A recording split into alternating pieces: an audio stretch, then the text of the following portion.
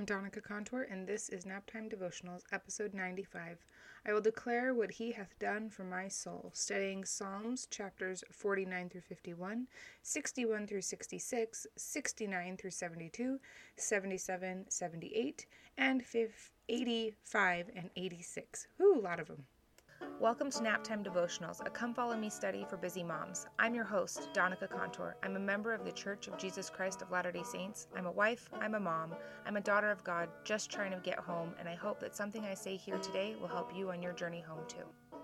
For those of you who are stout listeners who listen and know that I usually post at 5:15 every Monday morning, you will notice that it is currently like 10 o'clock in the morning, Mountain Standard Time, and that would be because, I forgot.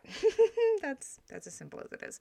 So we're going to do it today real quick, and today's Naptime Devotional is a little less devotional and more like spiritual thought. There are basically two things that I want to talk about, and one comes directly from the Come Follow Me. It was one of the things that when I was reading through, just really stood out to me. And then the other one is one of the Psalms that I want to talk about. So this is the part that I really, from Come Follow Me, that I really loved. This is talking about the writers of Psalms, because it's a compilation of poems by a bunch of different people.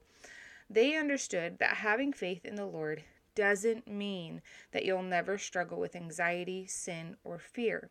It means you know who to turn to when you do. Right? And that kind of comes back to our title of this particular section of scriptures in Come Follow Me. I will declare what he hath done for my soul.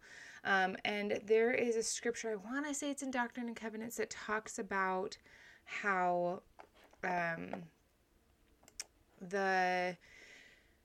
everything that happens is for the good of me, right? Like that everything, even though it feels awful, it feels terrible, it's not comfortable, and we're like, why are we going through this? Everything is for our good. I want to say that's in Doctrine and Covenants. I could be wrong. But I feel like that's kind of what this little blip from the Come Follow Me is talking about, is that I think sometimes the world would have us believe, and we've kind of talked about this before, that if we follow God, if we believe in God, if we do everything he asks, then our lives are supposed to be hunky-dory and super easy. And then when they're not, we're like, well, obviously he's not real. But that's not the case. What it is that you believe in God and you follow God and you do everything that he asks you to do, and life is not hunky-dory, and you know how to get through it. You know that you have resources and tools of prayer, of scripture, of revelation, to make it through these super not fun things. And then you're able to see God's hand in our trials and see how he is shaping us to become better. And then the last thing that I wanted to talk about was, again, this is one of the Psalms. It's 62, verse 2. He only is my rock and my salvation. He is my defense. I shall not be greatly moved. And I like that they use the word greatly here, because we will be moved.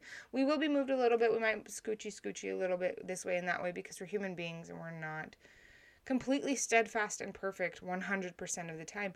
But if we are not greatly moved, right? If we're standing on the path and we veer a little bit each time, right? We veer a little bit off and then we veer ourselves back on, veer a little bit off and we veer ourselves back on. As long as we are not greatly moved, we don't go all the way off out into the wilderness, we're going to be okay. And the other thing is, even if you are greatly moved, right? Even if you are greatly moved and you end up wandering in the wilderness, there is always a path back. And Satan would have you believe that once you're off in the wilderness, you are lost. Like, the end, game over. Like, God's like, I don't even know who that person is anymore, right? But as long as you're here, you can keep moving back to the path. It doesn't matter how far off you went. But I just like the idea of greatly moved. I shall not be greatly moved, because it does imply that we will be moved a little bit due to our human nature. Anyway, that is that, and I will talk to you guys next week.